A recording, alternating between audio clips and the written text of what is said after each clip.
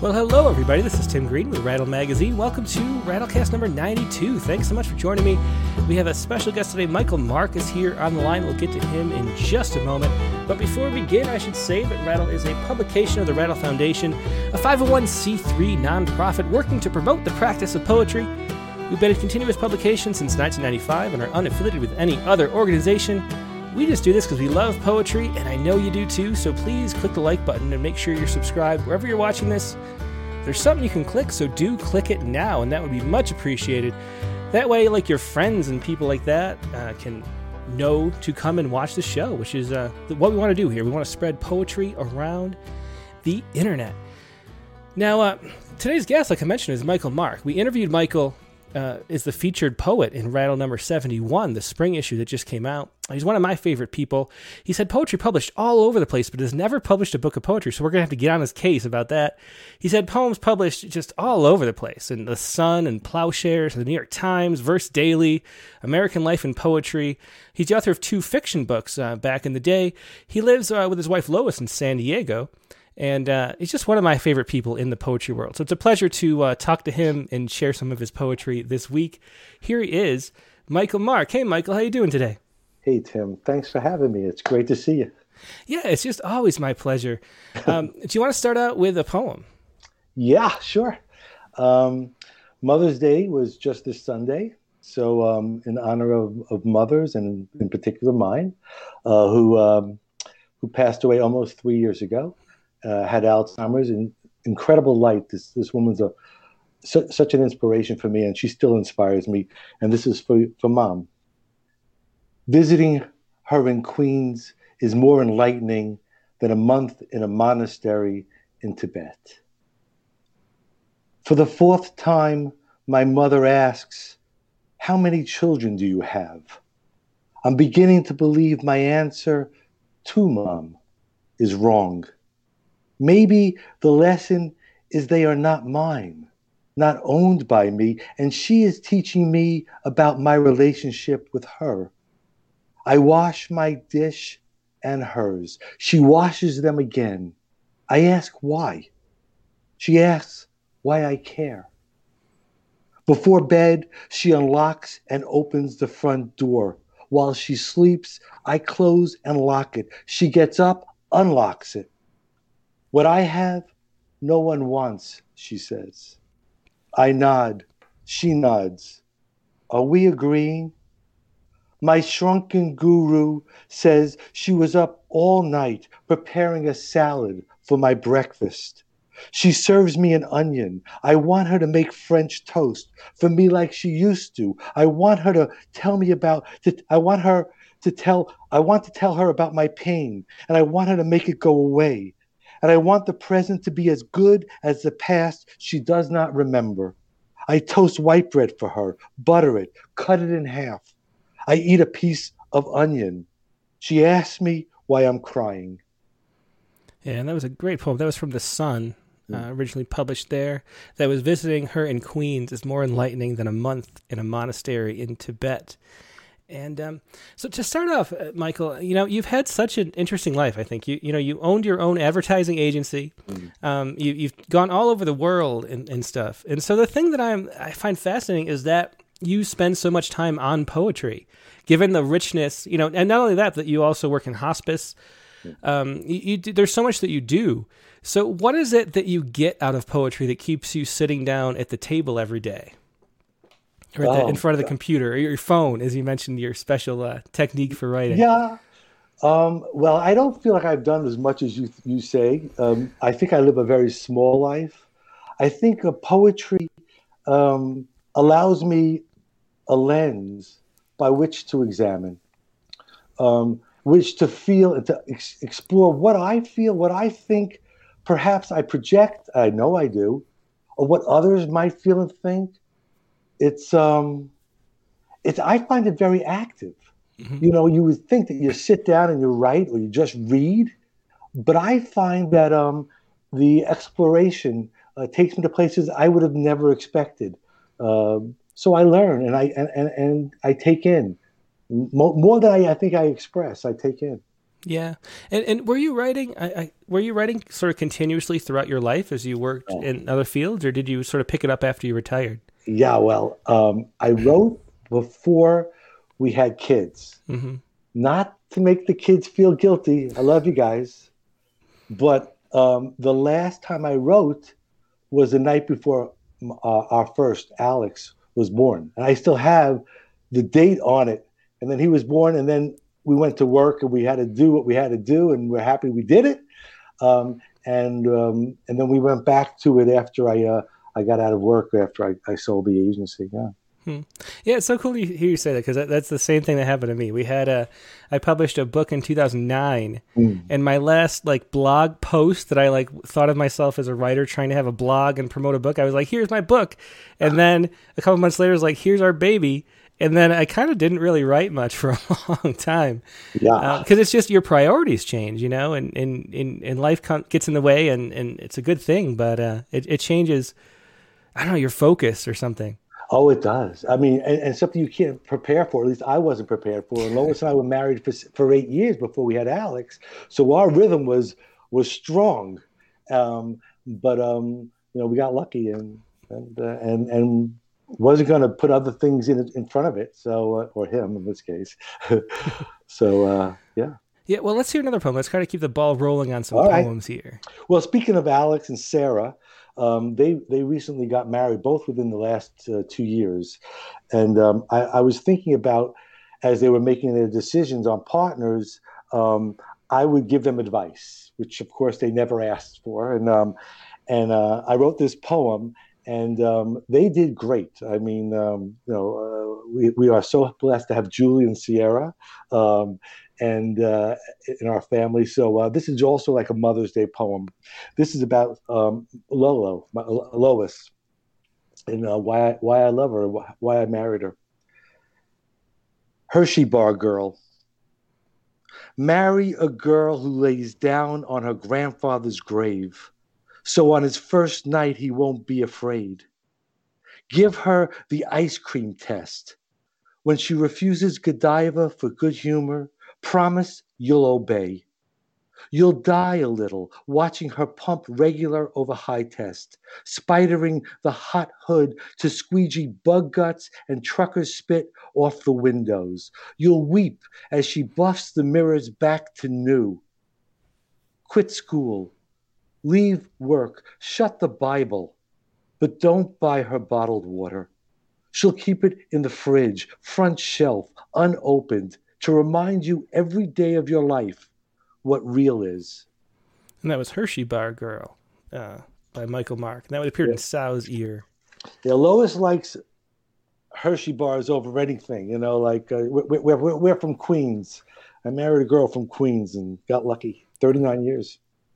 That's one of the things I wanted to ask about, because your poems, I think that what I love about your poems is that they feel so intimate and sort of honest, like a personal look at your life. Like they feel like you get to, like, I feel like I know you really well just by reading the poems you've submitted over the years. And we've published, I think, maybe 5 of them or so. 7. 7. There you go. Don't cheat me. Correct the record. Yeah.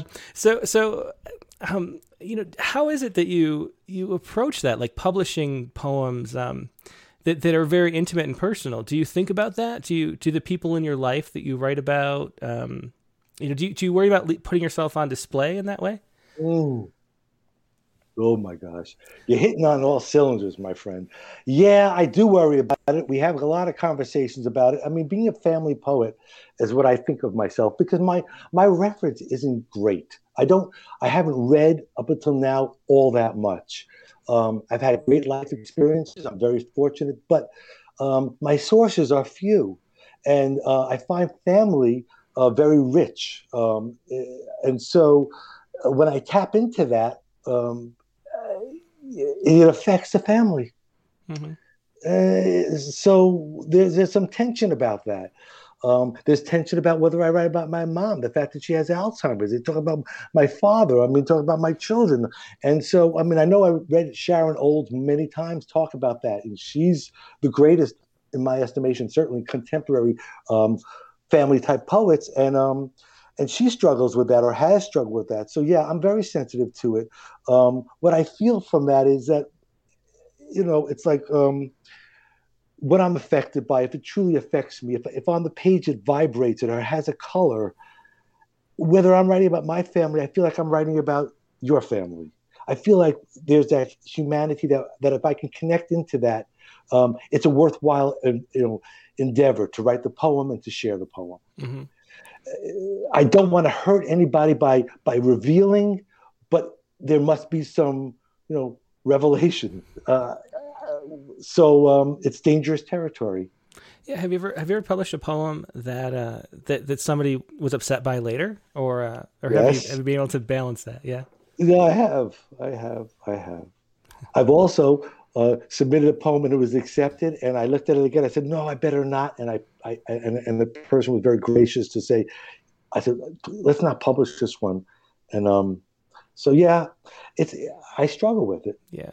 Well, that's a great point too, just for people watching out there. That's come up a few times. I think like when you get the acceptance notice, from some magazine, you're tempted to say, "Oh, that's great, let's do it," and ignore those kind of reservations. That's come up a few times in my experience, where somebody said like, "Oh, I don't know if I should publish this," and I'm like, "Well, definitely don't," Well, that's great advice, and I don't know that I know when the definitely comes up. I just don't think I do, because I think that, wow, this really, like, I have written some poems because of my hospice volunteering that were very personal, never mentioning names, no names, but it comes up, and then I'll get, letters through the publication, some like at Bellevue, which is published by NYU Medical School, saying how much it helped their family members to understand something. But I do know it made somebody in the family uncomfortable. Same thing happened with the son, with that, with poems. So we have to navigate that, and I don't know that I'm always the best captain. Let's hear another poem. And I should say that if anybody has any questions for Michael, feel free to answer them or ask them in the chat messages, either on YouTube or Facebook. I'm watching both. All of our subscribers had read the interview with Michael. It's kind of like the A.E. Stallings podcast that we did, where try not to go too much into the background, because you can find that all in the issue. But if you have any, questions that feed off of what Michael was talking about when we had that interview in that spring issue, feel free to ask questions, anything you want. Michael is here at your disposal. But in the meantime, let's hear another poem, Michael. Okay. You're going to all meet my family. So now we're going to talk about my dad. We talked about my mom and somewhat my wife. And Dad is going to be on Friday, 95 years old. Oh, wow. And happy birthday to him. So I think we should all sing happy birthday to Dad. Happy birthday to you. Okay, I'll stop it. I love you, Dad. This is a sad poem. This deals with celebrating his birthday. This is called Celebrating His 92nd Birthday, the year his wife died. He goes to Ben's Deli because the waitress doesn't ask how he is. He takes most of the corned beef, the sandwich, piles it on the edge of the plate, makes a thinner one, with enough left for two nice ones at home. The waitress packs his leftovers, extra slices of rye and half-sour pickles in wax paper, and two mustards in squat cups. She never removes the other setting. She lets him sit as long as he wants. Yeah, that beautiful short poem celebrating his 92nd birthday, the year his wife died. And, that poem was so condensed. I was wondering, hearing you listen to it, how was that originally, how long it was? Like, what is your writing process like? Do you rework poems a lot, or is that sort of how it came out? No, rarely does it come out. I think that one came out pretty close. I write documentary. I mean, this is our life. So I tend to go overboard a great deal. And I'm working on concision. So thank you for recognizing that in that poem.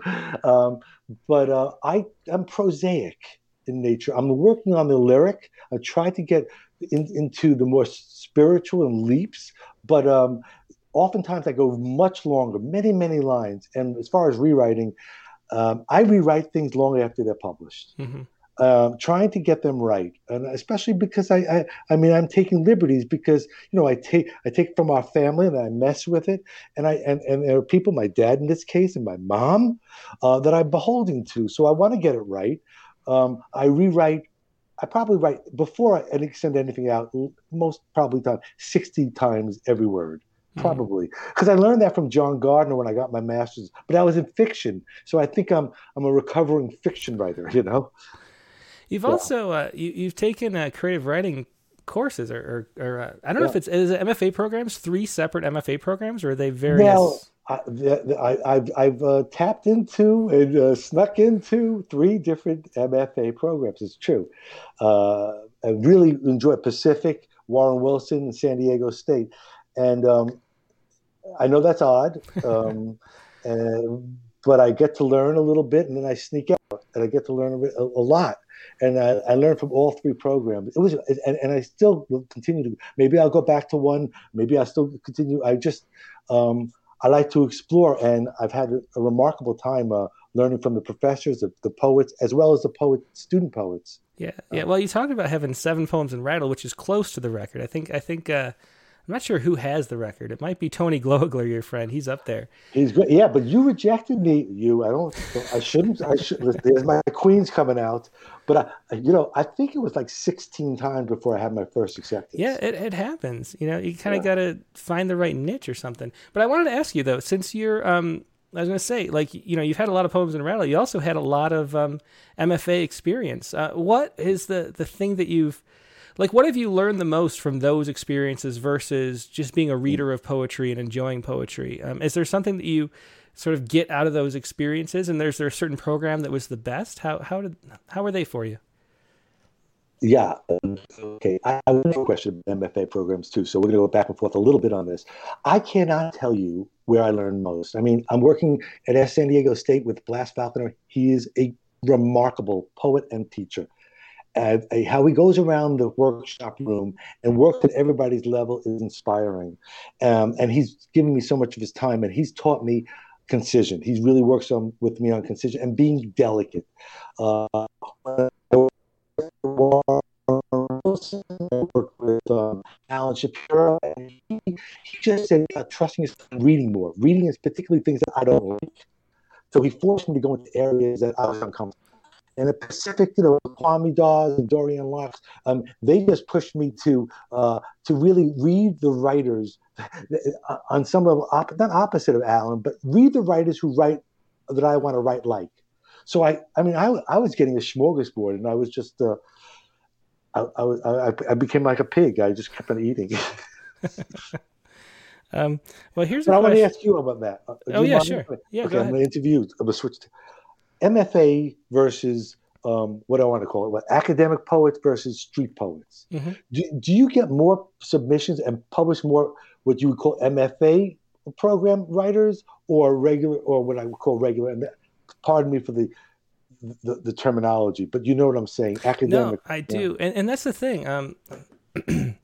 There's so many. Like you, it's shocking. I was actually talking to, who was I talking to? Oh, Francesca Bell, who I Yeah, think you know. I I was love talking her. to her, You know. maybe privately, but I think she might if I say this. But she was the poetry editor at River Styx for a little while, and she was saying how she could not believe how, like, what percentage of the poets submitting were MFA graduates. Mm. Like, and that's the case. It's just there. It's like you would think maybe it's like 50-50 if you just thought. I don't know what you would think. But it ends up, it's like 80-90%. It's a lot of poets who, have that as like their sort of career goal, So it's the Well, majority, I would say. career-wise, it's a terminal degree, right? So you could teach college with that degree. So I Yeah, can yeah. understand that. Hmm. Yeah, yeah. Yeah, you But could, but the you, problem is that there's so many people who want to teach college. There's way more qualified people than jobs, which is the big right, problem right. with the MFA. But yeah, I mean that's the thing that we were talking about MFA programs, Yeah. and yeah, there's so many people who do it. There's so many, there's that we had Dana Joya on, and he wrote that essay. What's that essay called? I'm drawing a blank right now. The I don't know, but I watched that video. Yeah, his essay from the '90s. What was it called? Yeah. Someone else say in the comments. But he was talking about how even back in like 1998, whenever that was, that there were 1,000 people graduating with terminal degrees in creative writing every year. And so that, every year there's 1,000 more to compete with for those kind of jobs. So it's a tough thing to do. I always say it's a great thing for people who don't feel like they need to use that as a career, but it's a tough thing if you want to make it a career. Yeah. Tony, when I write, sometimes he and I share poems back and forth, and he'll write, Michael, what is this MFA crap that you're writing? And because he believes that the heart and soul is in the storyline. I mean, of course, his line breaks and all of his diction. He's terrific, but he believes when I get too clever, it saps the poem, and he believes that's an MFA affliction. Do you think it's affected you that way? Do you think you've had because there's that whole idea of the Mick poem? Has that? I mean, obviously it hasn't, because I read your poem. I don't think it has, but I'm so hungry to learn, and then I say, okay, I'll take that. I'll take. And that which I won't. I mean, I'm at a certain age. I'm 64 years old. I'm not going to be teaching. I'm just into the learning. So I'm not beholding on some level to it. I don't think that the teachers want you to be beholding. I don't know if it's true what they say that academic poetry is kind of anemic. I don't know if that's true. I don't know. Yeah. Well, that's one of the things you just mentioned that I feel like you are like a lifelong student of, like a student of life, which is the thing that's so cool. I mean, because you focus on Buddhism too. Uh-huh. You move from different things. I'm lousy at it, but yeah. Well, that's the thing. I think I just saw a quote recently that was like, anything worth doing is worth doing badly. Yeah. And I thought that was such great advice. I don't know whose quote that is, but because once you do it badly long enough, then you do it amazingly eventually, and that's the only way to do it. And so if it's worth doing, it is worth doing. But you seem like you confront the world from that space of like that. I mean, not necessarily beginner's mind, maybe, but just a student who is willing to accept the limitations of what I know and wanting to learn. Well, that's nice to hear. I think I was a very poor student all my life, except when I got into college. And, I think always not knowing, like Szymborska, she calls herself a poet of not knowing. And that's what she gave her speech on when she accepted the Nobel. And I subscribe to that. And I love her. She's one of my favorite, if not my favorite poet. And the unknowing brings in questions and brings you closer to something, and then you get to look at it. But if what do they say? It's the Buddha saying, if you ask an expert something, they'll give you the answer. Ask a novice, and they'll give you 100. Let's take some detours. Just for everybody who's watching along, is Can Poetry Matter? Is the Dana Joy essay. Some people mention that poetry is enchantment, which is what we were talking about, which is a great essay too. But that Can Poetry Matter was from 1997 or 94 or something like that, talking about the professionalization of poetry and the effects it has on sort of the economy of poems. But one of the things that was fascinating talking to you was your experience and how you came to Buddhism.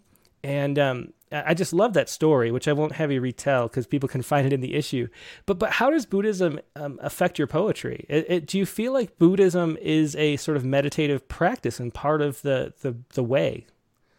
Yeah, I think it's really that, Tim. I do. I think that it allows you to settle and be and watch and witness. Even though I talk about poetry as an action, it is, or maybe it really is a reaction. With Buddhism, it asks a wonderful amount of questions. What? Is that true? Is that so? Is this a chair? What makes it a chair? I mean, if this is a table, what makes it a table? If I take out the legs, is this a table? If I take out the top, it's a table. So it happens again. You get to look at it again and again and again and again and again. So it's a great prompt. I stink at prompts, but that's a pretty good prompt. Yeah, that would be. Let's hear another poem. Okay. This is one that you took. So I have a question for you at the end of this too, if you don't mind. Okay, yeah, sure. This is about, this was a poet response poem about the shooting in the temple in San Diego, 2019. And a woman was killed and others were badly hurt. And what happened is that I was in the ballpark in the middle school, And it was Saturday, which we call Shabbos. Jews call Shabbos. It's a high holy day. And there was a stranger there. And then this news came on my phone, and it was me. So that's what started the poem. Jews in the wrong place in San Diego. So I get up from the metal benches, walk the concrete path around the ball field to watch updates on my phone, and a small man coming. He has a big potato nose and those thick glasses, and I do what walkers do, step a half step over, make room and smile. He touches his heart with his palm, holds it over his pale polo shirt above his wide belly. My legs keep their pace so he doesn't see the tears he made me make. He makes the bullets, the people, real, makes me a mourner, a witness, maybe a human, and us a them. The temple is only 15 miles away on this beautiful Saturday, Shabbos, beautiful girls and boys playing t-ball. He touches his heart, makes the bullets real, the faces, screams. I know he is a Jew. His size, his shape, the thin gold chain around his neck, thick Jew's neck. If that's wrong of me, then I'm wrong. I can't see it's not a cross or a star or a dead wife's ring hanging from a chain like my father wears. He is a Jew who knows I am a Jew. The next time we meet up on the path, I don't know if I should. I want to touch my heart back. I know I need to. He does it again. Slow pats like slow heartbeats. What if it has nothing to do with the shooting, the murdered woman, the 3 injured so far reported, the automatic weapon, our history? It's just his way of saying, showing me, this is my heart. It's right here under my chest. Maybe he does that to every person he sees. That's how he says good morning. Every morning, hello at the grocery store, at the dentist. He walks slow. Maybe he is sick. Maybe his feet hurt. Maybe he is tired. Maybe it's the mourner's walk. Maybe he is walking with the dead. He's dead. Maybe he's a Jew. I don't want him to leave the park. I turn as he passes, his loose pants slump, still going. The 3rd time we meet, I see his hands don't have a ring. I want to see him pat his heart, but he doesn't. He gives me a thumbs up, his fist wrapped around his tissue, and I know what he means. I'm sure we're still here. We are at the ball field at the middle school, the wrong place on Shabbos. We're such Jews. We're still here. And that was Jews in the Wrong Place in San Diego from Poets Respond. That was about 2 years ago, I'd guess, something like that. Yeah, just a wonderful poem. That's all your poems are, Michael. I don't think all of them, but okay, thank you. The question I have for you is this. I have 2. I have a question for all poets and myself very much. This was a catastrophe. This is a tragedy. And here I am writing a poem, and I cannot tell you a lie here. There were moments of joy in writing this poem. And actually, I was saying, wow, this might be good. Oh, this might be good. The woman just got shot. 3 people were shot. This horrific incident. And here I am, and Ed Hirsch has written about this, about what he calls the poet's sickness. We're always looking for things. So how do we navigate this understanding the tragedy? We're commemorating it when we're saying we don't want to forget this. We want to know this. We want to put this down, not to be forgotten. We want to honor this moment in their way, not to support it, but to say, yes, this happens in our best craft.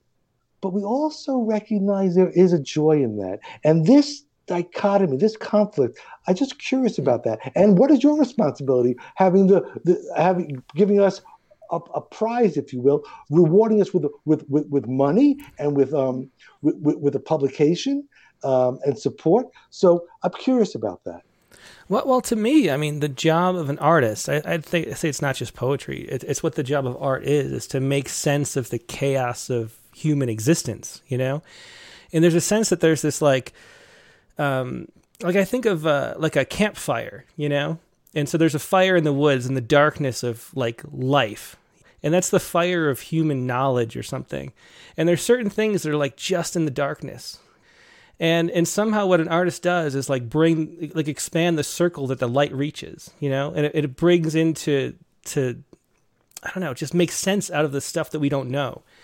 And I think that there's a joy in that. I think it's purely I think it's evolutionary biology that makes a joy, you know, because we're driven to do that is what makes us human beings. And that, you know, it's like salt and sugar taste good, you know, making meaning and understanding the world, because then we can predict what's going to happen next. We can understand how other people feel and interrelate with them better. There's all these like evolutionary drives that come into play with making meaning out of the world. So of course it feels good, even if it's, you know, making meaning out of something that's terrible. So that's how I think. Like, I think we're contributing to this like big basket of human knowledge and understanding when we're writing and when we're making art of any kind. And so, so that's how I think of it. And so you're providing that, even though it's a tragic event. It's a tragic event that we can't really make sense, or we have trouble making sense of. It's like so horrific. It's outside of our understanding, and then we get a little bit of understanding about it, and we relate to different people, and our understanding of the world is broadened and enriched by that. And I think that's a good feeling within the bad, because it's just the way it works. Yeah. Yeah. So that's how I justify what we do. I don't know. Sometimes I do wonder, you know? Yeah. You know, I mean, it's something that we have to recognize. I mean, I know that I'm always snooping around for opportunities. And when I started writing this poem, I was like, wait, what? No, this is not.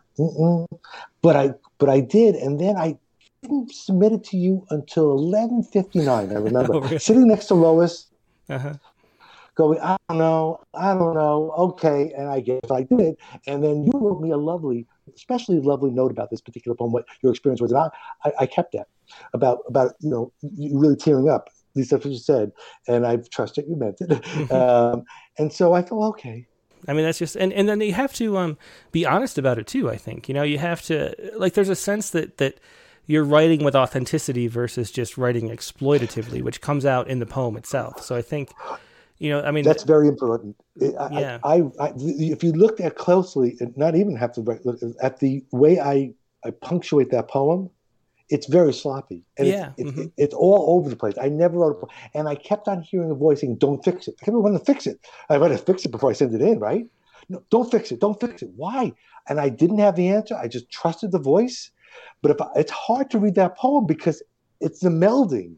I think that's the melding, the dialogue between the event, the speaker, the poet, and the person who's giving the thumbs up and the tapping of the heart. I think all that, and that the punctuation shouldn't get in the way, and I don't normally employ that. Yeah, I noticed that too. Like, it is a very different style. And I don't remember if I fixed some of those, or I don't know. Did I do that online? I don't know that you did. I don't think so. I think I left it. I don't think that you did. Yeah. That's always something that you have to wonder about too. Is, you know, where the line is. Like, I try to have poems be internally consistent. And that poem is, even though it's missing a lot of the punctuation that would go in there. Right. But anyway, let's do another poem. Do you want to do, What do you want to do next? This is another poem that you took, and I'd like to ask you a question after that one. So I'll do this one. Okay, this is about friendship. I wrote this poem for a friend of mine, although he's alive, and he's a poet, Bob. And when I read it to him, I was all full of emotion. And, you know, he looks at it, he takes it from me, he goes, yeah, I'd work on this line. I mean, you know, I just poured my heart out. Poets, you know, what are you going to do? Okay, this is called Golf with Bob. A romantic might see lovers' footprints, two sets, stride by stride, crisscrossing slopes from tree-sheltered tee boxes in morning's wet grass before they suddenly part. But that was just us, heading off to find our drives, hit our irons, nice one, or uh-oh. Then the distinct steps blur, blotch, hurry back to the other's side, move greenward, near enough so a detective or a suspicious wife could imagine hands were held. We weren't even good friends. Our games were just well matched. His power, my strategy, Monday and Wednesday partners. Now I play with whoever's up for a game. On the 14th hole, I still look around, lose focus by drives wandering into the tall magnolias like Bob's used to. We'd stop and hunt through the small forest, musty and thick with fallen leaves, for as long as it took. Yeah, another great one. That was Golf with Bob. I think that was from Rattle number 62, if I remember right. But who knows? I can't keep track, so I don't know how you do what you do. 62. But yeah. So it was Bob. Is Bob a poet, or is he? Yeah, Bob's a poet and a golfer and a great guy. And the question I had for you on this poem was, when you get all these poems, I don't know how you read them, Tim. And I was curious what it was like for you. And I'm speaking on behalf of, I hope, all the poets out there who want to be in Rattle, who want to understand what you're thinking. You don't get a chance too often to talk to the editor the way I got this chance, so I want to make the most of it. What in this poem made you say, yes, I think we'll share this poem with my readership? Was there a point where you were saying, I think so, and there was another point go, yes? I mean, how does that work? Well, you mentioned already that you try to find something with color, I think is the phrase you use. Yeah. Or vibration. Yeah, or vibration. Yeah, that's the same thing that we just do. I mean, the other poem, the Jews in the Wrong Place, whatever that was called. Yeah. That I feel like you could hook an editor up to a lie detector test, that piezoelectric effect.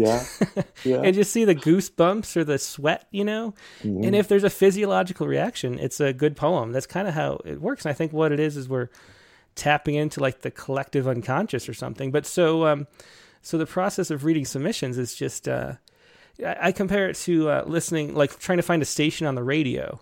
You're flipping through and it's like static, static, static. And then there's music, and then you hear music. And so just with the first, I could put it up here. Let me see. So with the first lines, a romantic might see lovers' footprints, two set stride by stride, crisscrossing slopes from tree-shattered tee boxes and morning's wet grass. That's just such a vivid image. And the syntax is so interesting, too, that it like hooks you in with the music of the language. So at that point, I was like, oh, this is a good poem. And then as you read through, you get the emotional impact of it. And then I do remember, too, the thought that there aren't that many poems about golf.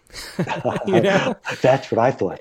Yeah. Ooh, I think I have a chance with this. Yeah, it's true. And so we're looking for stuff that like hasn't been written about, 100 times. Yeah, and so, and Megan, too, she reads most of the poems and she has this like, I don't know, like language for her is like some deeper thing that is for me even, where she reads really fast and like absorbs it all and then sees the patterns that are in there. And she'll be like, well, this isn't a poem I've seen before, like the structure of it somehow. And that's kind of all it is. We're looking for something we haven't seen before that gives us something new on the world and makes us feel something. And so you can tell right off the bat that it's there. Like you hear it like a radio station coming in if you're driving toward a city, right? Like you're right. The static also exactly, yeah. And then it ended up sometimes the poem every day. You must get a lot.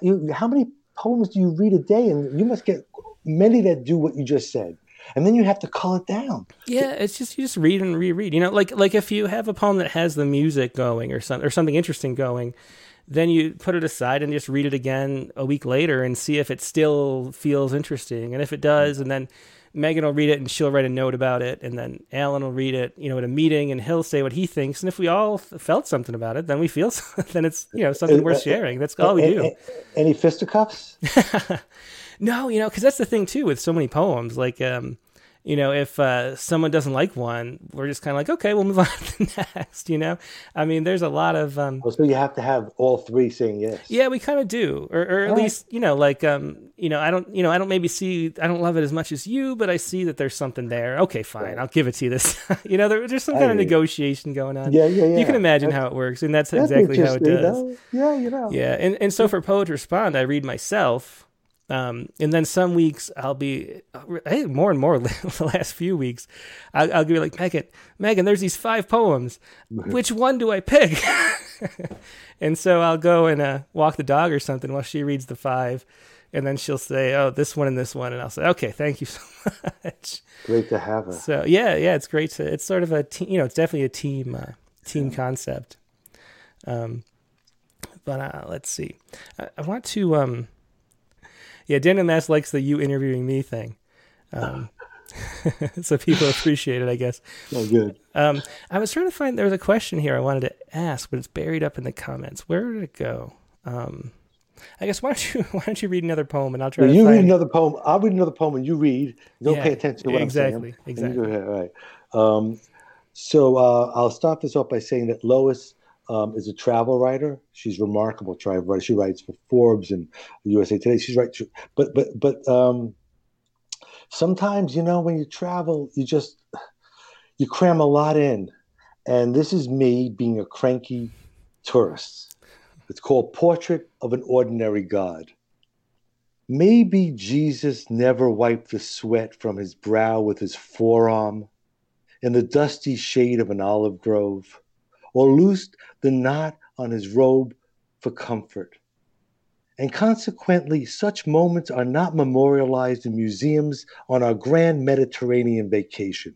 More likely, everyday acts of a deity between giving sight to the blind and feeding the masses with 2 fish pulled from the sand are not the stuff of masterpieces. But wouldn't it be refreshing to see a Tintoretto of the Son of Man stretching out those lithe arms, not to embrace all of humankind, but just to ease some cramped muscles after a night washing lepers' sores? Call me a cranky peasant, but every painting in every village church or Pope-blessed basilica shows the same 2 poses, suffering and forgiving. After 3 countries in 5 days, I get it.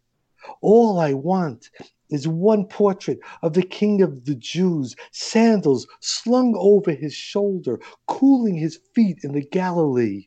One Renaissance tapestry of him on his back, looking at clouds, daydreaming. Jesus may never have skimmed stones on the water's surface while pondering original sin.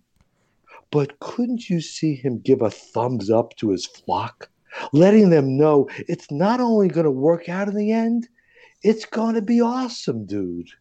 I'd buy that 15-euro poster, tack it up over the couch in the den, so when the wife says the gutters need cleaning, I'd execute that gesture with practice perfection. Maybe even release a pained, saintly sigh before I lift and shoulder the ladder. Yeah, another great one. That was Portrait of an Ordinary God. And that made me realize, you travel a lot. And Lois is a travel writer, so that's why. What a great spouse! I mean, that's a great perk, maybe. Too. Oh, are you kidding me? I'm a bellboy. I just carry the bags around here. And then you do one of the things that you do is long distance walking. Yeah. Do you still do that? Yeah. With COVID, I haven't, but Alex and I, we were planning on doing Liechtenstein, but before that, we did Wales, and I've done the Camino twice, and done some of the Himalayas. Yeah, I want to continue to do that. As I get older, it gets harder to carry 25, 30 pounds on your back, but I'm going to give it another go. And is this like competitive? Is it like a marathon type thing where multiple people are doing it, or is it just for you? No, I don't do it with multiple people. I go alone most of the time. Sometimes with Alex. We did Wales. We did a place called Offa's Dyke, and he and I started with some of the Camino. And my daughter Sarah, she did the Camino by herself without me. Not that I felt bad about it. Next time we're going to do it together. And so no, we go on our own, and we meet up with people. You meet amazing people. You meet just remarkable. There, and you're walking day after day after day. In the case of the Camino, if you do it from the beginning to the end to Finisterre, you're going to go nearly 600 miles, and you're going to get to know people, and it's a beautiful thing. It softened my heart.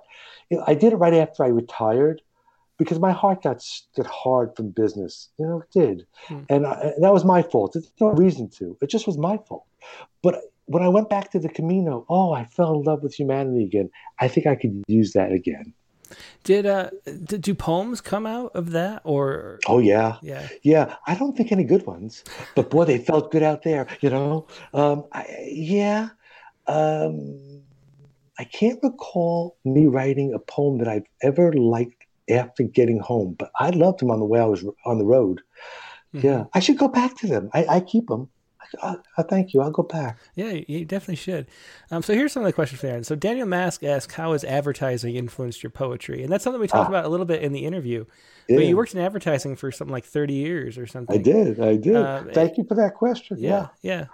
With advertising, when you write a TV commercial, which is in my day, was a focal point with print and with radio and with outdoor boards. Now, of course, since we've had much more with internet and social media, but in that day, you had 22 words to write a commercial on average, 30-second commercial, and there were many 15 and 10-second commercials too. So concision would be one of the great issues. The problem with advertising is that it tells you what it told you, and so you repeat and you hammer and you have a message, and it becomes on some level a rant, but it's there to sell something, and so they're similar in the fact that you want you have to be concise.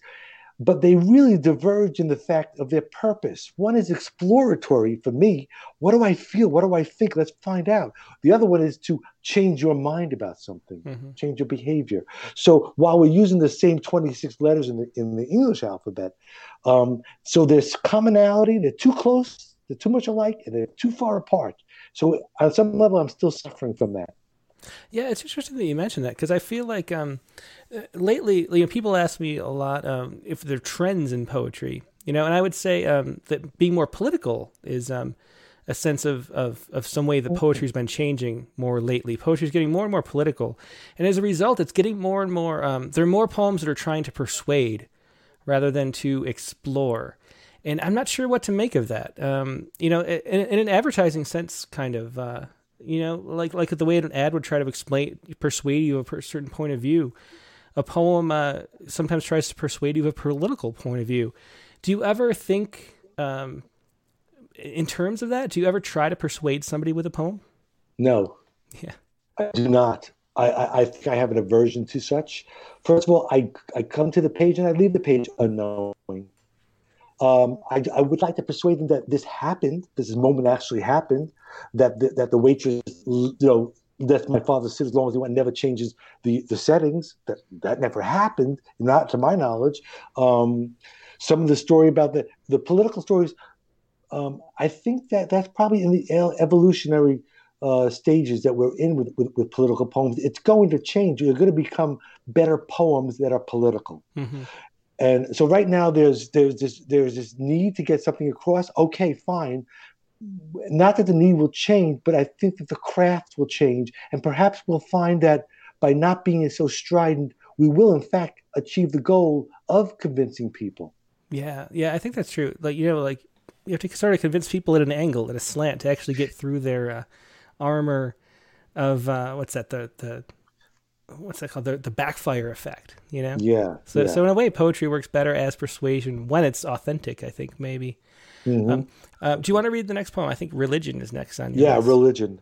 And I call this a Queen's poem, but there's really no reason to call it a Queen's poem. This is just how we think. We're careful with our money. We don't want to waste, and that's how I grew up. So this is called Religion. You have to squint these days to taste the berry in the blackberries. And still you eat even the bad ones. All because the date on the package has passed. It's a morning for toast, cold in the house. You want the low sugar bread with avocado, sea salt, and tomato, but they'll keep one more day. On the calendar, in tomorrow's box, you write avocado toast. By evening, you're bullied again by what feels like religion. This you must eat now. That you must let die a little more. You know you have saved enough not to live this way. You hold the last blackberry away from your mouth, stare into its countless, lightless eyes, and wait for what you've been raised to believe is the proper time to wait. Yeah, and that was from Salamander. That was Religion, another poem by Michael Mark. So this issue that we did the interview for was a tribute to neurodiversity, and you have dyslexia, which is what qualified you for that section of the issue. What is it like right now to read a poem in public? Is it difficult that way, or do you memorize it well enough that you don't have to worry about that?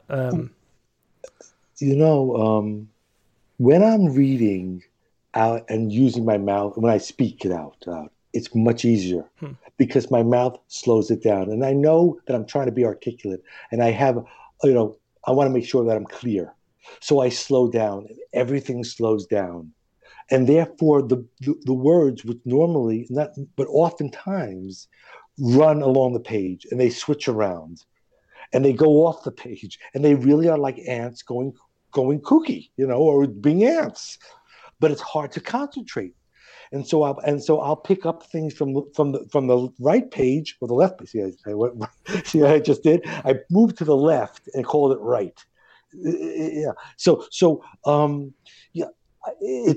But right now, and when I have anxiety, it exacerbates it.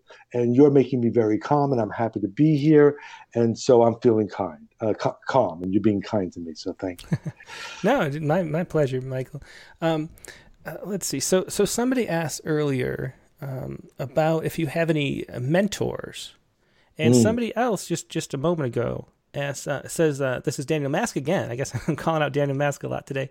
He says, so much of how he writes reminds me of Merwin, especially the ending. He says Merwin influenced his writing, and just in general, to answer someone else's question. I'm blushing. Who asked that question? That was Danny Mask again. Danny. Your new best friend. Yeah, well, thank you. And I am a big fan of Merwin's. And one day I want to go visit his place out in Hawaii where he's grown those trees and spend time. So thank you so much for that. It's very touching. Of course, I love him, and I'd love to that comes out in my poems. I feel like I've studied with some fantastic poets. I mean, I got a chance to meet Stephen Dunn, and I feel is a mentor. And that was based on Rattle, where I read an interview that you did with him, and I called you up. I said, "Is he a good guy?" Because he's one of my favorite poets, but I'm intimidated about meeting him. And you said, "No, he's a good guy." So I reached out to him, and I got a chance to work with him for 3 days in his house, and that was amazing. I feel like I feel like I have a lot of mentors. I feel like Szymborska, and even I have somebody who I work with, Gordon Kippola, who's somebody I share with, and Jim May, this remarkable poet. He won the Rattle Prize for the Reader's Choice Award, and he has helped me so very much. I mean, I can go on and on. John Gardner has helped me.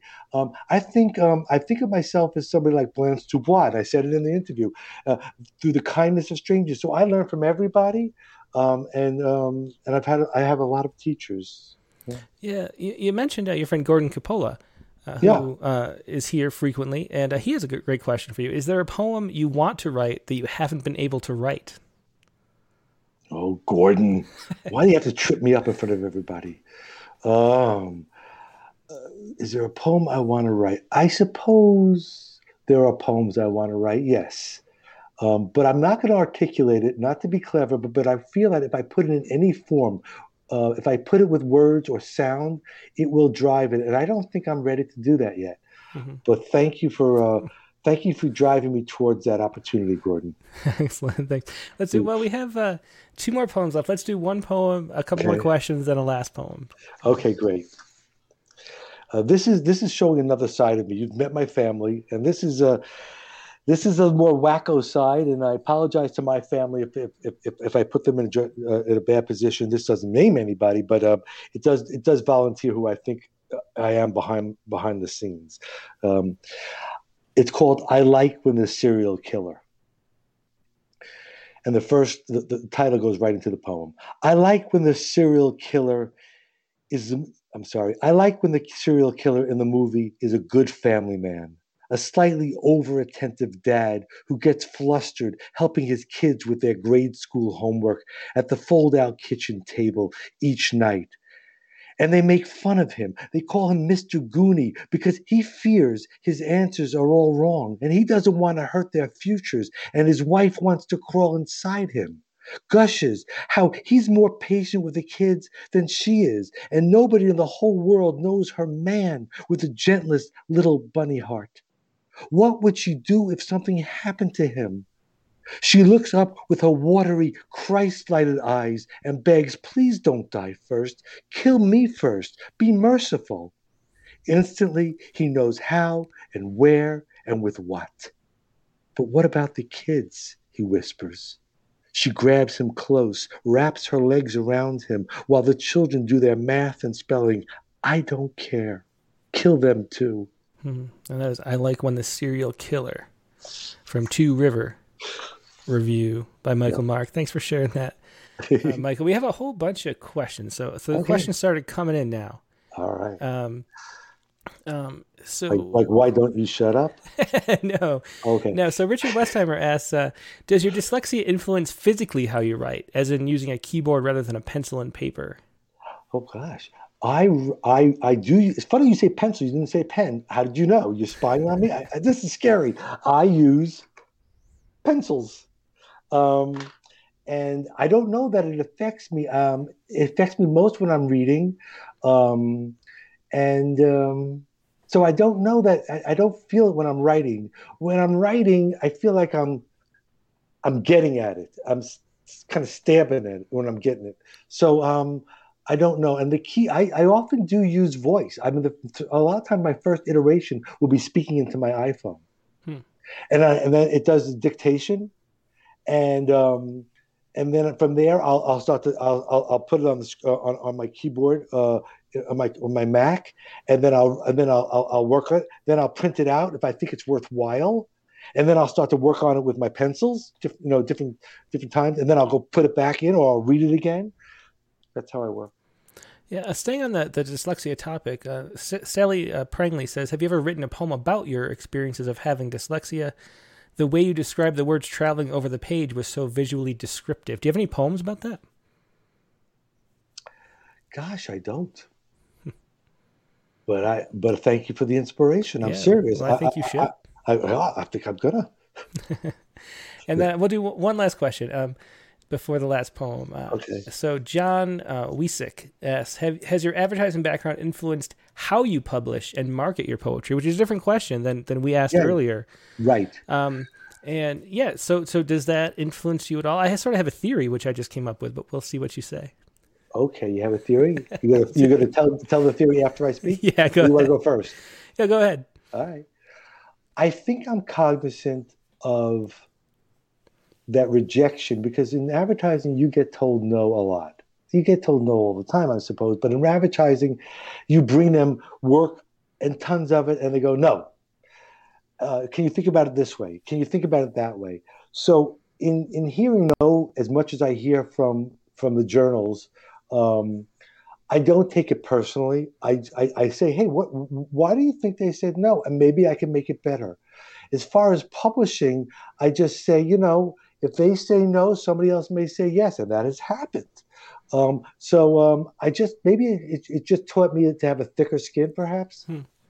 Yeah. So what I'm thinking here, because we've sort of hammered you a little bit over that you don't have a book of poems out, and I'm wondering if understanding market forces and like the economics of poetry leaves you less enthusiastic about publishing, knowing how small, because I don't know what accounts you worked on in advertising, but these are products that reach millions of people, I assume, and poetry is such a small... Absolutely, IBM Ford, yeah.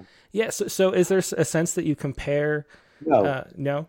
Your theory is wrong. Okay. Well, I'm glad to have it falsified. But I think the reason why I haven't had a book is I think I'm getting better. Mm-hmm. I'm 64 years old. Who knows how much more I got going? I mean, I may. My dad's 95. I hope I have his genes. I definitely don't have his brights. I think that I want it to be a great book.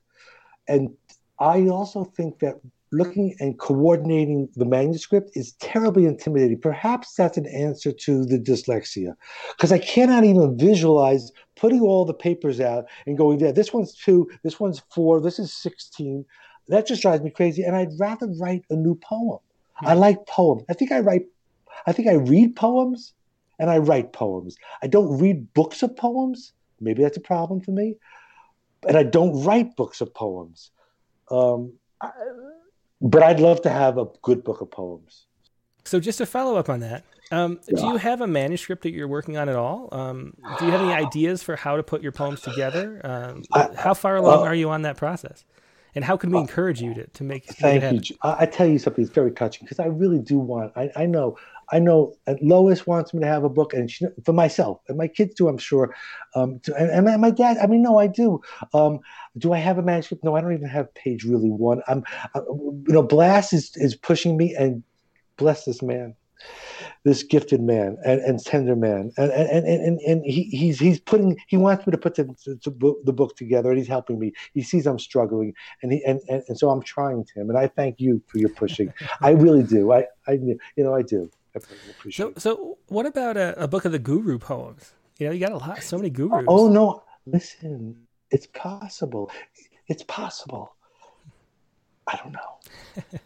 So one last question, just what is it about the guru that keeps appearing? What is that to you? It's almost like an archetypal figure of the guru in your poems. I think more is that's the word that came to me. More. There's more than what you're seeing, Michael. Step this way. Step lightly. Step firmly. There are doors. Trust. Live your life fully and beneficially to all. Yeah, I think that's it. Yeah. I don't know if that was a good answer, but I can see that. Like, thinking about it that way, he's like kind of like the force that spurs your poems forward into possibility a little more. Well, we're kind of out of time, but do you want to read the last poem you had here? Would you like me to read the last poem? Okay. I would love you to. Okay, the last one's called If I Say, right? Mm-hmm. Okay, good. And this is again for my dad for his birthday. Happy birthday, Dad. I love you.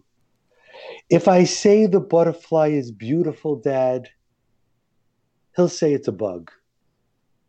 If I say it likes him, he'll say, who needs friends? If I say once it was a caterpillar, he'll say next it'll be dead. If I say it's a symbol of change, he'll inch his butt to the bench's edge, rock back and forth, like the physical therapist taught him, to get momentum, to stand safely. Then after 3 settling breaths, he'll turn and start shuffling toward the car. If he's feeling steady enough, if the breeze isn't too hard, he might spread wide those bony elbows, look back at me, and flap them. Nice. That was from Sugar House Review. If I Say the Butterfly is Beautiful, Dad, by Michael Mark. Michael, thanks so much for being a guest today. It's just an honor just talking to you. I always feel good about it. I really appreciate your presence. Thanks for being here and sharing these poems with us. Oh my gosh. Thank you for so much of my life. And really, and for the community you build. I mean, it's a magnificent magazine, but the community that you build and foster, I think is really healthy for us at this time. So I thank you. Well, that's great to hear. Thanks, Michael, and have a good night. Bye. Bye. Yeah, so that was Michael Mark from Rattle number 71 with reading 10 poems I think he shared, and a lot of interesting conversation. Always a pleasure talking to Michael. Now, we're going to take a quick break and go to the open lines. Now, let me pop this down for just a second and show you how to do it. So if you'd like to share a poem on the open lines, you can share anything you'd like. You can share a poem you've published recently, share a poem you wrote recently. There's a prompt every week. The prompt for this week was here. It was to... this LitHub article details the 32 most iconic poems in the English language. Read or reread a few, or all of them, like me, if you can't stop yourself because it's too much fun, and write a poem that replies to one of these works. And then there's a link there from LitHub. That was the prompt this week, if you'd like to share a poem like that. And if you did, whether you did this or just like to share something else, anything is open. This is completely open lines. Email the poem you'd like to read or a link to where it appears online to openmic@rattle.com. That's openmic@rattle.com. Then you can pick either the phone or Skype. If you'd like to appear on video, it has to be Skype. Send me a chat message to Rattle Poetry, all one word. That's Rattle Poetry, all one word. Just say hi. I'll wave back. I'll call you when it's your turn. That's how you sign up for the open lines. If you'd rather do it by phone, the number is 818-850-7727. That's 818-850-7727. Just let it ring a few times and hang up.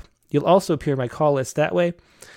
And that is how you get on the open mic. And I'll call you back when it's your turn. I do everybody who has the first-time callers, I'll do first, and then the veterans after that to make sure we get everybody new in. It's always great to see new faces. So please do share and share whatever you would like. Now, I'm going to take a quick break, get a couple things set up, and I'll be right back.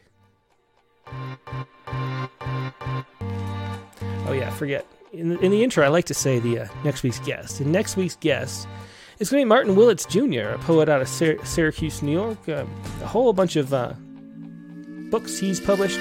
His most recent is Harvest Time, which is just out. He was in the Postcard Poems issue with a funny postcard poem about Syracuse, New York that cracks me up just thinking about it.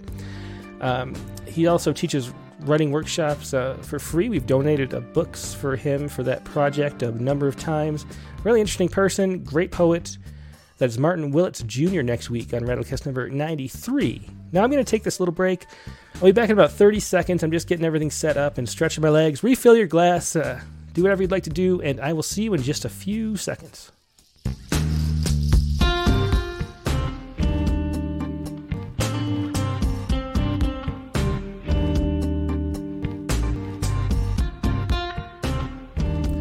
Back. Thanks for your patience as I get everything set up.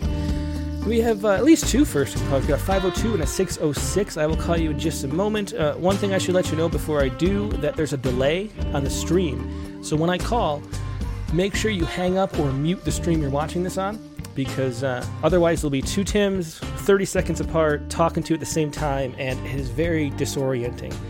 It's just like one of those radio call-in shows where they say there's a delay. So make sure you mute your stereo, turn the volume down, do the same thing here, because otherwise it's really hard to talk. So make sure you do that, and I will give you a call in just a moment. But now, let's do mine and Megan's poems.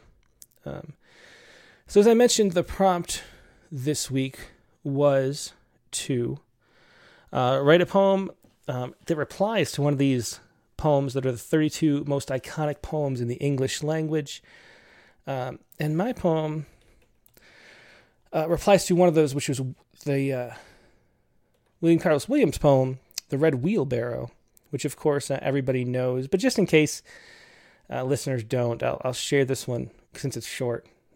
Here is William Carlos Williams, The Red Wheelbarrow. So much depends upon the red wheelbarrow, glazed with rainwater, beside the white chickens. And of course, it's one of the most iconic poems in the English language. And I don't know, the interpretation to me is always that about how much of human civilization relies on simple tools, basically the wheel and the lever and the barrel for collecting rain, and how our survival depends on those simple things.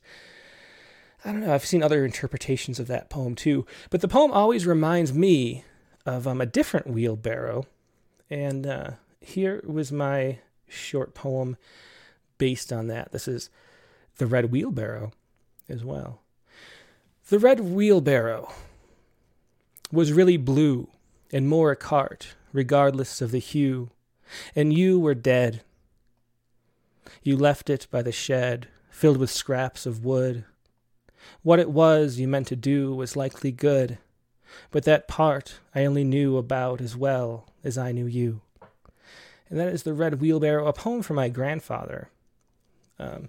He was sort of a very quiet man I never got to know very well. But here's a picture of me with that wheelbarrow/cart. That's me when I was 3 years old, maybe. And that's my grandpa. And behind him is this wheelbarrow.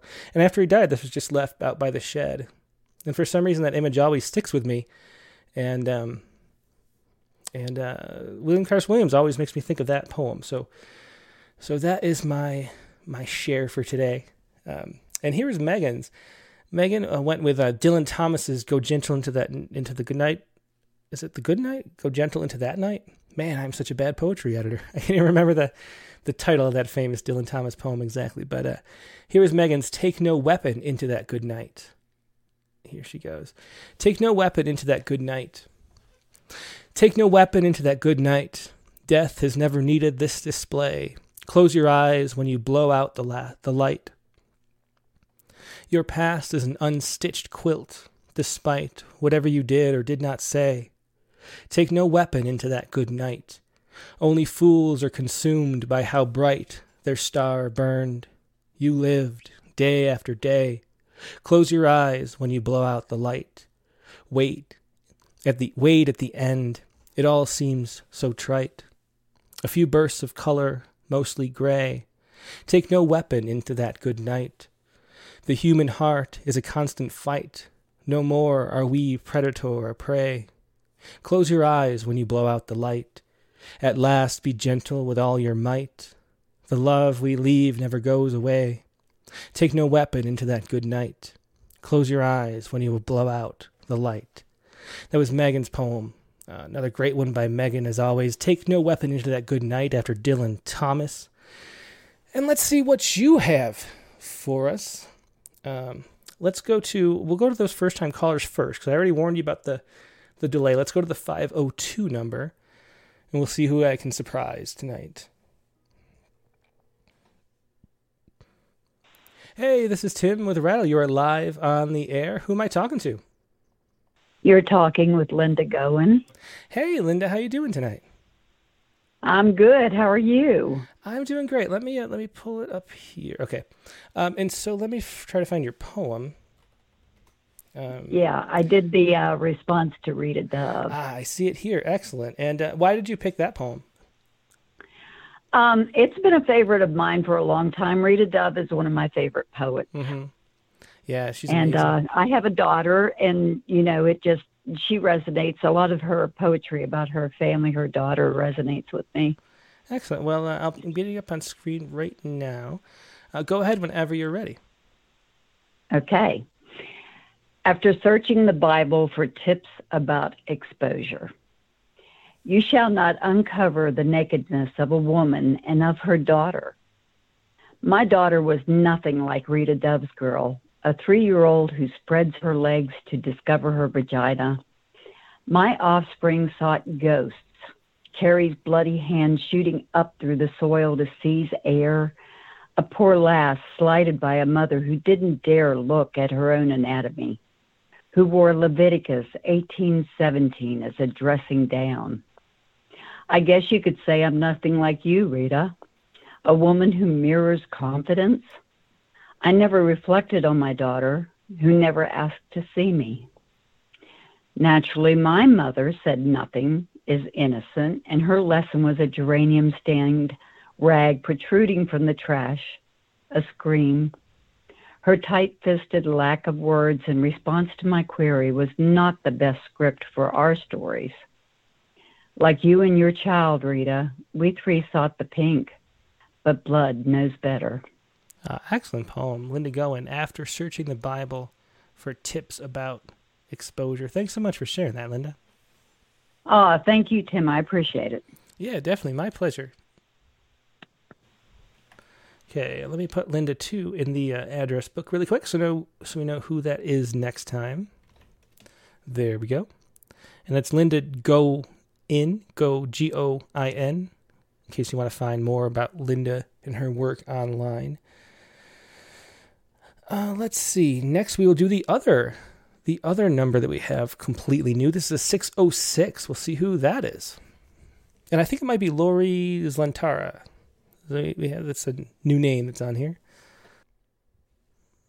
Hey, this is Tim with Rattle. You are live on the air. Did you have a poem you'd like to share? I did send it in, too. Excellent. I hear myself in the background, so just mute that really quick I'll mute you for a second while you do that. Excellent. Okay, and who am I talking to? Lori Zientara. Ah, yeah, that's who I thought it might be. And where are you calling from? I'm calling from Olive Hill, Kentucky. Ah, great. Excellent. I forgot to ask Laura Gowen where she was calling from last, but that's great. And what did you write about? Actually, it was after reading the love song of J. Alfred Prufrock by T.S. Eliot. It has nothing to do with anything he wrote, but for some reason, this just popped out of my head. Well, interesting. I'm looking forward to seeing this. So it's definitely a response, though, a spontaneous, a creative response. Let's hear it. Okay. It wasn't the World Series, but my heart was broken in the 7th inning when the crack of the bat split the air with a supersonic surprise. I wasn't ready. Cracker Jacks and hot dogs smothered in mustard and onions would never taste the same. You walked up those steep steps at the height of the game. You said you ran into your first love. If it hadn't rained that day or I'd stayed home patching and mending, I would have never seen the change come over the game from that 7th inning. I handed it off at the bottom of those stairs, and at the last play before the 8th, knowing the game was impossible, I would never win, we left my heart in left field, well grounded, but broken, like the field torn by runners' cleats. You left me at the top of the 9th, before the game could be fully played. Oh, great poem. Excellent extended metaphor there. That was Lori Zientara. Thanks so much for calling and sharing that, Lori.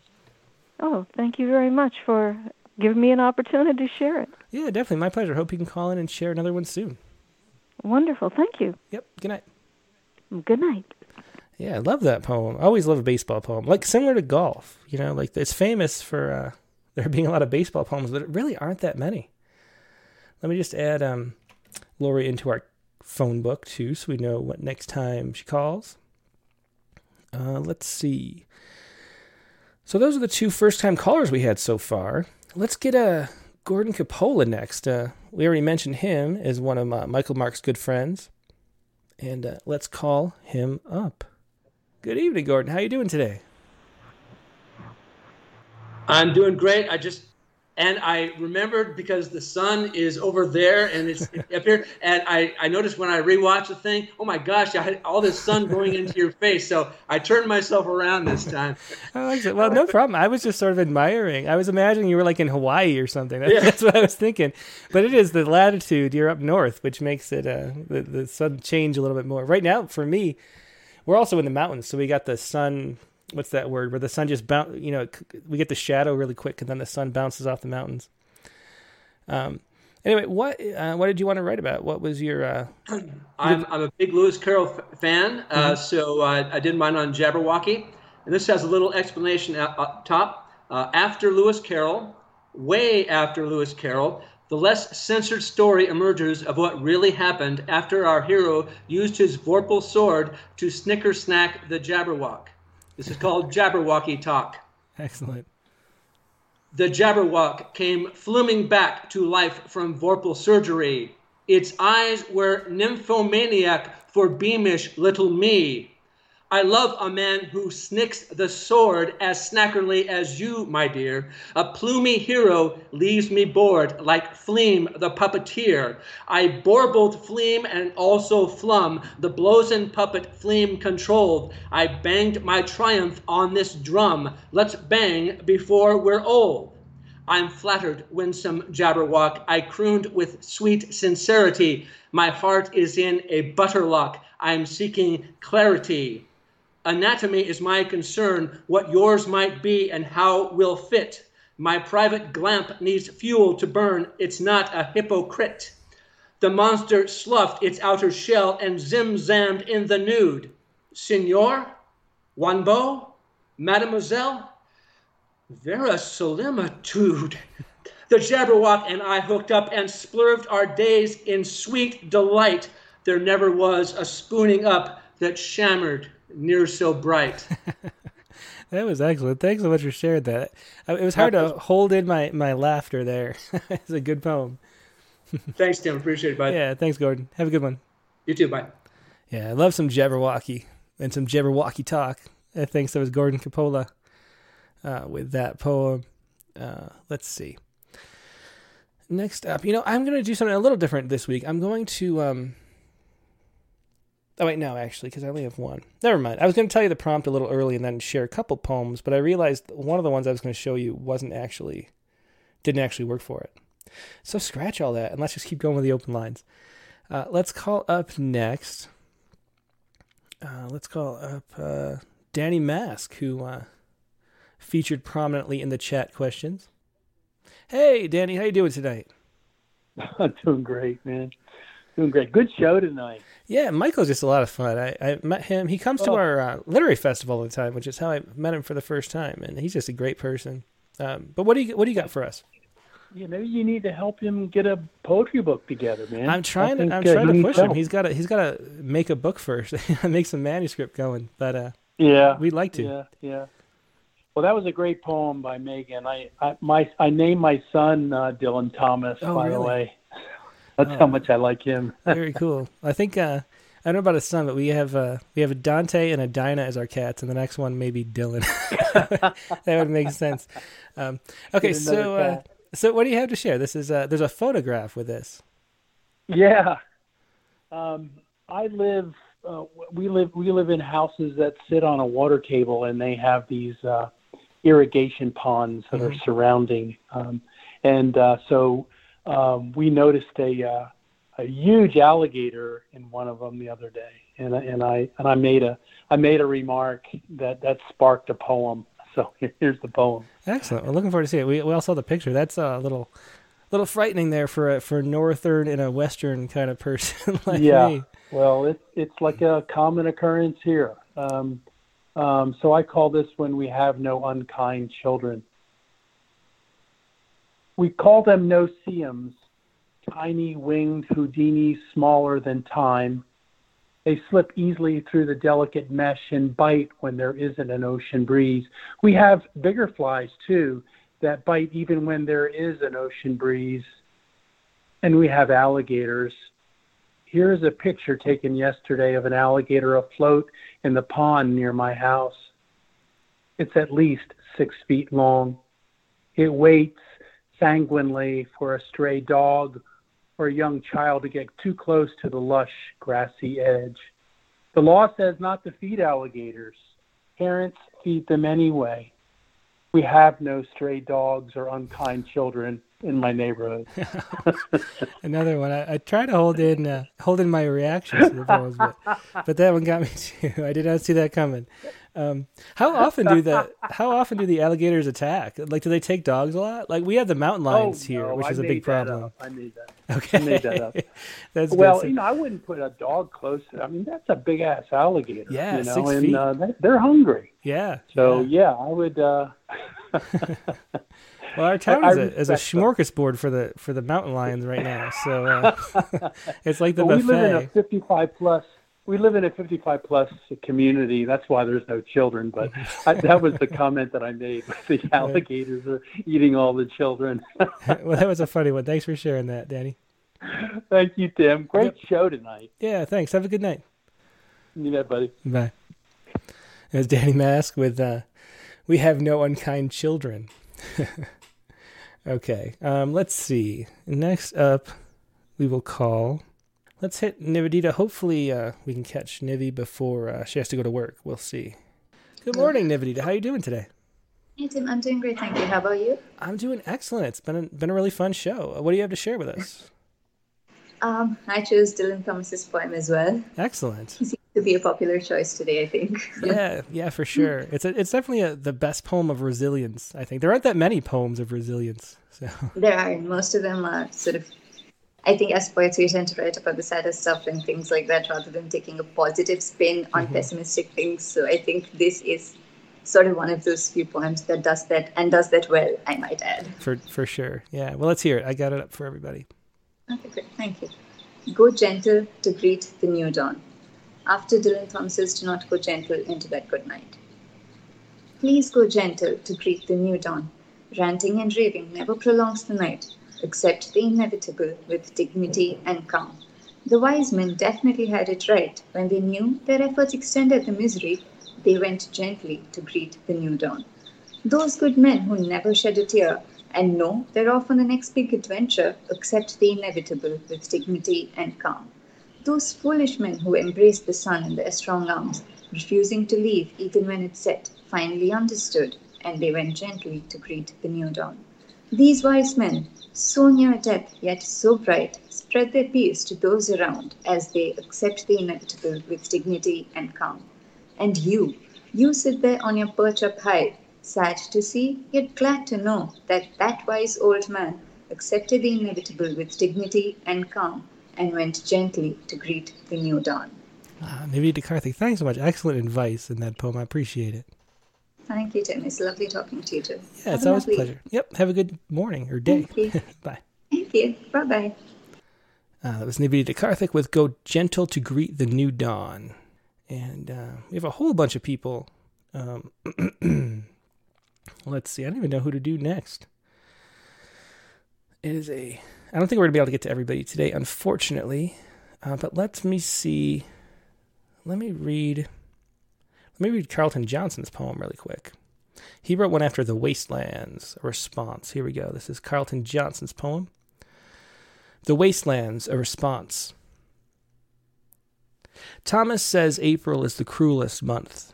I remain unconvinced, but then 2020 was the cruelest year, at least in recent memory. The powers that be, in their austerity, garbed in white with stethoscopes and little black bags always helping us, who were isolated and bereft of small, simple pleasures, keep their scripts and lozenges close. This turbulence that set down April last, or March, or February, no matter, we all have lost count of the hours, the minutes, the pains, the death. Oh, the death bringing end to the miserable consumptive lives spent on death's door with a hose and a pump providing air of some sort. But is this living? It is certainly cruel. The last resort, still this April, not the cruelest, and yet it is finally a year of relief, of greener leaves in spite of the endemic disease and the many that will still perish in spite of vaccine. April is not the cruelest month, nor are any of the other 12. Each month can be a savior with hugs of hope, or a Judas mugging you of your time, your money, your life. Year and year out we struggle and survive the wastelands of tomorrow. The wastelands of tomorrow.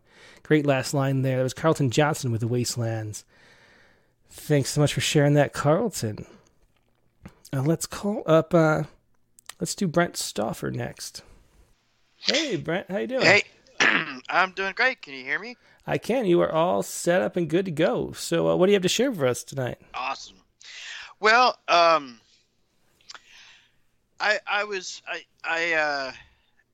am responding to the Red Wheelbarrow, William Carlos Williams poem.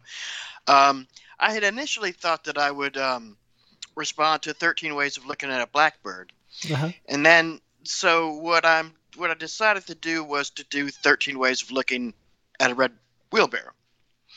I had read I had read something about the William Carlos Williams saying that the inspiration for that poem actually came out of his love for this guy Thaddeus Marshall. Oh, really? Who he knew, and he was in Thaddeus Marshall's house, looking out of his window, and saw that scene. Previous to that, people had theorized that since he was a doctor, that there was this rumor going around that he had been at the bedside of the sick girl. But he later on, anyway, so that's kind of, and so, yeah, I thought it was interesting. And I also thought that, that I would take him a little bit to task, just a little bit. But, yeah, so that's That's what's going on. Okay, well, the good doctor is in for it. Let's hear what you got. Yeah. All right. 13 ways of looking at the red wheelbarrow. 1. Black ink firmly fixed to a white sky. 2. Breath becomes words which sound and follow each other through the air and into the ear. 3. They used to say a dying girl gave Williams the rain-glazed great American image. 4. Now we know a man named Thaddeus, ankle-deep in cracked ice, packing porgies in Gloucester, was the father of that limitless metaphor. 5. The poet places red forms next to white ones. 6. He lets the rain fall on everything and then waits. 7. So much depends upon the absence of Thaddeus. 8. The poet names the wheelbarrow and chickens into existence. 9. Those dinosaurs cluck and peck their crumbs off the damp ground. They shiver in their clouds of feathers. 10. The rain flung itself across the never-ending redness of the ideal wheelbarrow, and now reclines over its gleaming surface like an invisible and exhausted maiden. 11. I look for the love of Thaddeus, his calloused black hands, his ankles blue from cold, among the sparse lines. 12.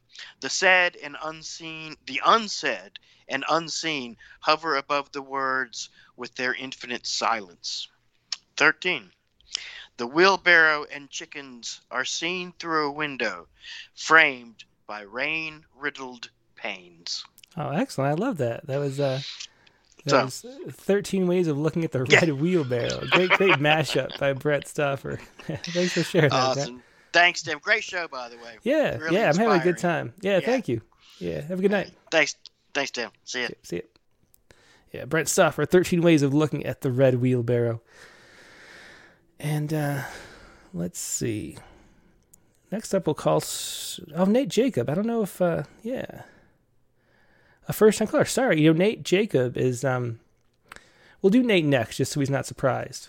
But he's been on the comments so much that I didn't realize he had never called in, but he hasn't. So we'll do Susan Talley, then we will do Nate Jacob. Hello, Tim. Hey, Susan, how you doing tonight? I'm good. I'm just making sure that I'm turning off the sound. Well, I don't hear anything. I think you are good to go. We were asked to do a parody, and I picked I Wandered Lonely as a Cloud. Oh, great. I have it up on the screen. And that's based upon who wrote that poem? William Wordsworth. Oh, that's right. Okay. Yeah. Can I ask you a favor to read it, because I have it on my cell phone and I can't see the whole thing? Oh, yeah, no problem at all. I'll just hang up and read it for you then. I really appreciate it. Okay, yeah, Thank you. No problem at all. It's always my pleasure. Have a good night, though. I'm so glad you could share something. Okay. Yeah, so again, this is Susan Talley, and the poem is right here. On Easter Sunday, I wandered lonely. These congregants in this flower bed may have inspired Wordsworth when they were his host of golden daffodils. I bend down to listen, their brilliance beams higher than human flowers in dialogue with God. But they remain a clique standoffish. On church steps, and the spirit of Easter visitors gather together in modest conversations. I could smile and walk their way, but I remain challenged by a host of yellow tulips with not a word for me. Oh, that was great. I love that ending. That last couplet's great. That was Susan Talley with On Easter Sunday, I Wandered Lonely. Thanks so much for sharing that, Susan.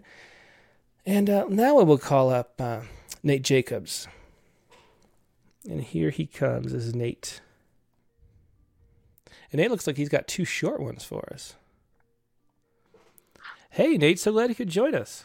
Hey, Tim. It's good to be finally in contact. You great critique of the week commenter. And so I just thought that you had been on before, but I guess you haven't. I have not. I'm a little shy usually. Yeah, well, I'm so glad we get you. So you did two short poems. You want to explain why and what you did? Well, the why is actually because they're such short responses to such short poems. Uh-huh. So I figured I'd go with the Red Wheelbarrow. And then the, I don't actually remember the full title of the Gwendolyn Brooks poem, but We Be Real, I think was. Be Real Cool. Her poem was. Yeah. Okay. So first I'll go with Carlos Williams' poem. Okay. The Borrowed Wheelbarrow. Please return it, the red wheelbarrow. I need the chicken coop and the pig run to be cleaned out as soon as the rain has stopped. Besides, I never said you could borrow it. That's a good one. I liked it. Okay. And then what's the other one? Oh, go ahead. The next one I called We Jazzed June as Seven Old Pool Sharks by responding to Gwendolyn Brooks. We are nearing 80. We still stink at pool. We strain to hear the jazz. We drink right through our past. We scratch too often. We let life soften. We didn't die soon. We are still at that same saloon. Everybody's very light and fun today. Thanks for sharing that, Nate. I'm glad I could. Thank you. Yeah, my pleasure. Have a good night. You too. Bye. Yeah, it was Nate Jacobs with two fun ones. Yeah, I love the fun poems. Okay, let's go to next. Let's call up Spartacus in the UK. Spartacus was right after Sappho. Hiya. Hey, Spartacus, how you doing tonight? I'm really well, and you, Tim? Yeah, it is late there, isn't it? What time is it where you are? It's very early in the morning. Oh, yeah. So I responded to a poem of Sappho, which was translated in English. And there is one more poem of Ovid that I don't know if you know about Ovid. He wrote some poems called Heroides. Yeah. So they are some sort of letters, and they are poems from women addressed to the men that abandoned them. So it's quite interesting because, again, it's about literature and poems responding to each other. Yeah, very interesting. Well, let's go. Yeah. All this. Yeah, well, why don't you go ahead? It's Anonymous Poet 2021 AD to Sappho. Go ahead whenever you're ready. Sappho. Verses I remember as songs on people's voices, even as fragments, when the epic past becomes a moment of birth of an erotic lyric present. Sappho, love, was a dismal battle in Troy, in which armies of lovers had victories or defeats, or made peace with their mortality. My Aeolian muse then imagined that there was beauty in charioteers, foot soldiers, and ships. You could see more than them. Beautiful for you was each desire of the people you love, and their sublime memory in your poem could overcome physical separation. Your desire for closeness could embrace everyone's emotions, and your words were attracted to each other by Eros. My muse, Sappho. Troy is the dark night, and your fame is the light of the flame in your heart that cannot hide its betrayed ruins. Faun, the favorite ferryman of Aphrodite, would never come back for you from Etna, but you would always be the womb of Ovid's poem Heroides. Penelope realized that the reason for Odysseus' return was his desire to listen from her lips that Ithaca is the most beautiful of sights that the dark earth offers. Excellent. That felt like Sappho too, stylistically. Thanks for sharing that, Spartacus. Thank you very much, Tim, and it was great night tonight, and have a lovely night. Thank you. Yeah, you too. Bye-bye. Yep, good night. Yeah, there was Spartacus Anagnosterus with Anonymous Poet 2021 AD to Sappho. I think we have time for maybe one more person. Sorry we're not going to get to everybody this week. There are just too many people this week. I guess it was a popular prompt. Try to see who we haven't had in a while. Looking through.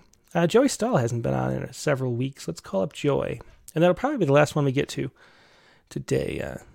Got to put the kids to bed. Megan's out dog sitting. So the kids are staying up a little late tonight. Hey, Joy, how you doing tonight? You're live on the air. I am tired. We had our middle school science fair today. Oh, yeah? And I always get roped into judging. That sounds like fun to me. Who won? What was the project that won?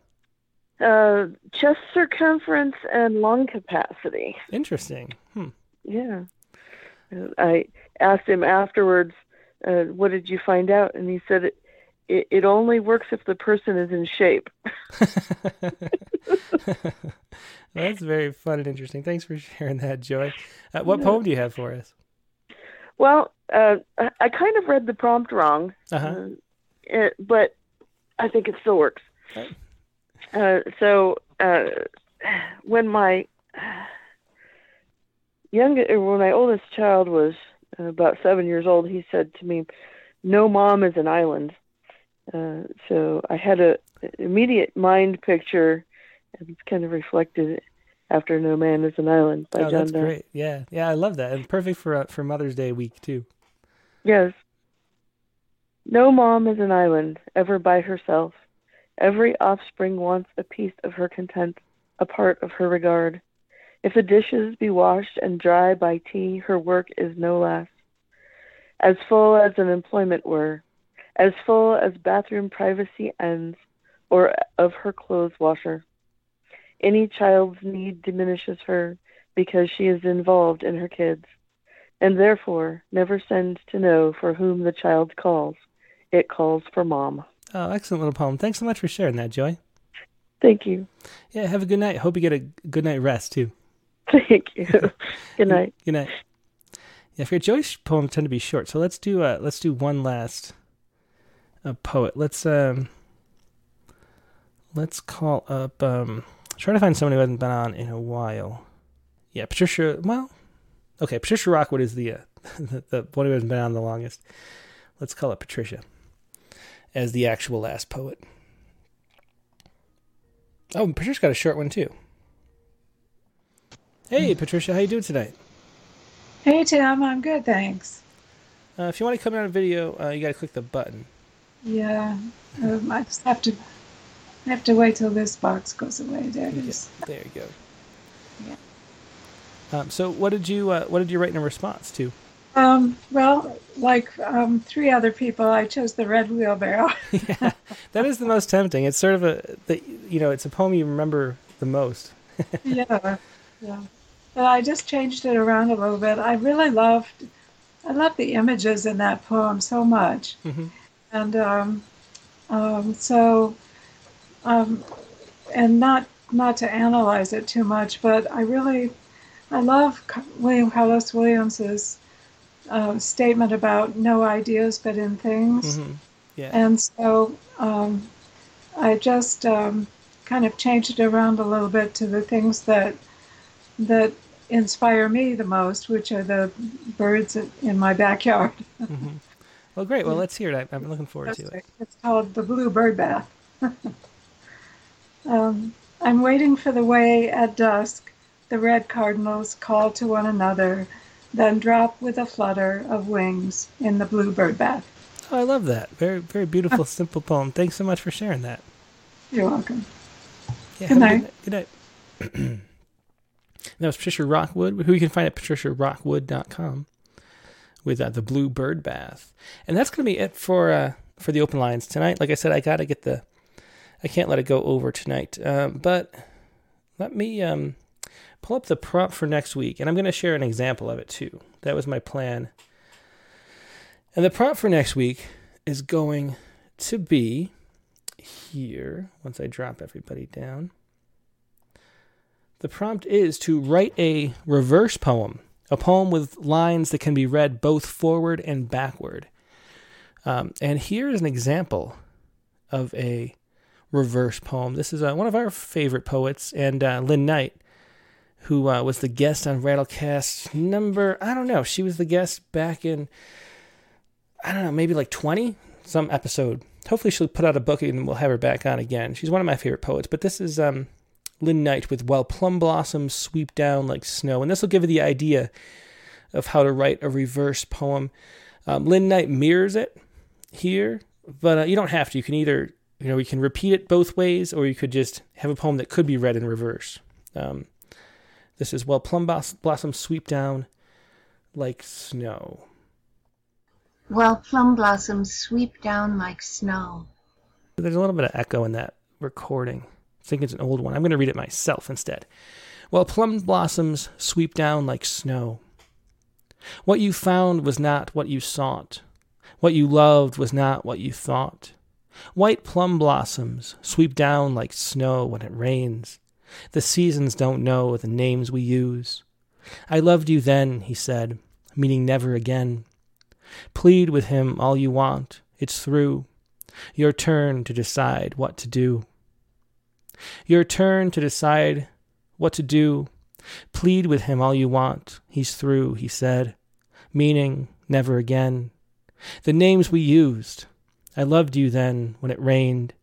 The seasons don't know. White plum blossoms sweep down like snow. What you loved was not what you thought. What you found was not what you sought. That was Lynn Knight with While Plum Blossoms Sweep Down Like Snow, an example of a reverse poem.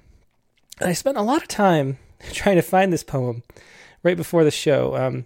This is from the Young Poets Anthology. I thought this went both ways. But instead it's a poem it's meant to be read from bottom to top.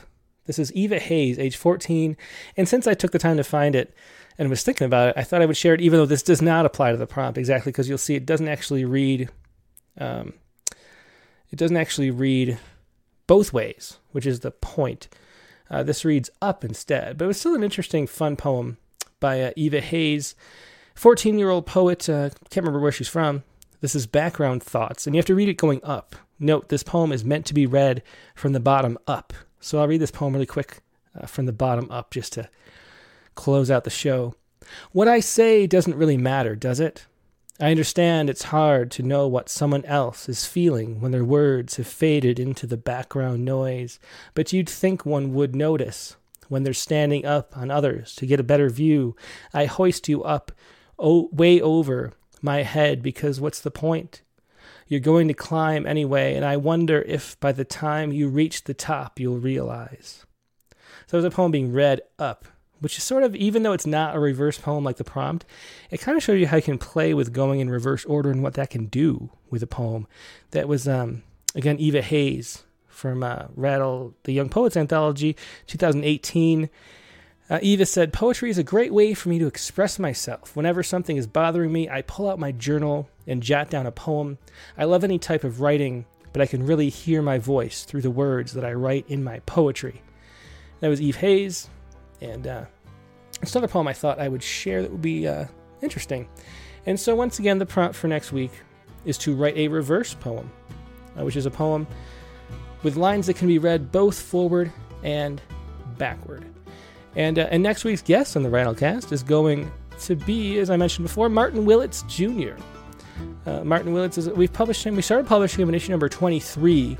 I think we've had him maybe in 3 issues of Rattle, and then a few times in the Ekphrastic Challenge. He really participates in that. I think he does every month for the last 5 years. And we've published several of his poems there as well. His newest book is Harvest Time.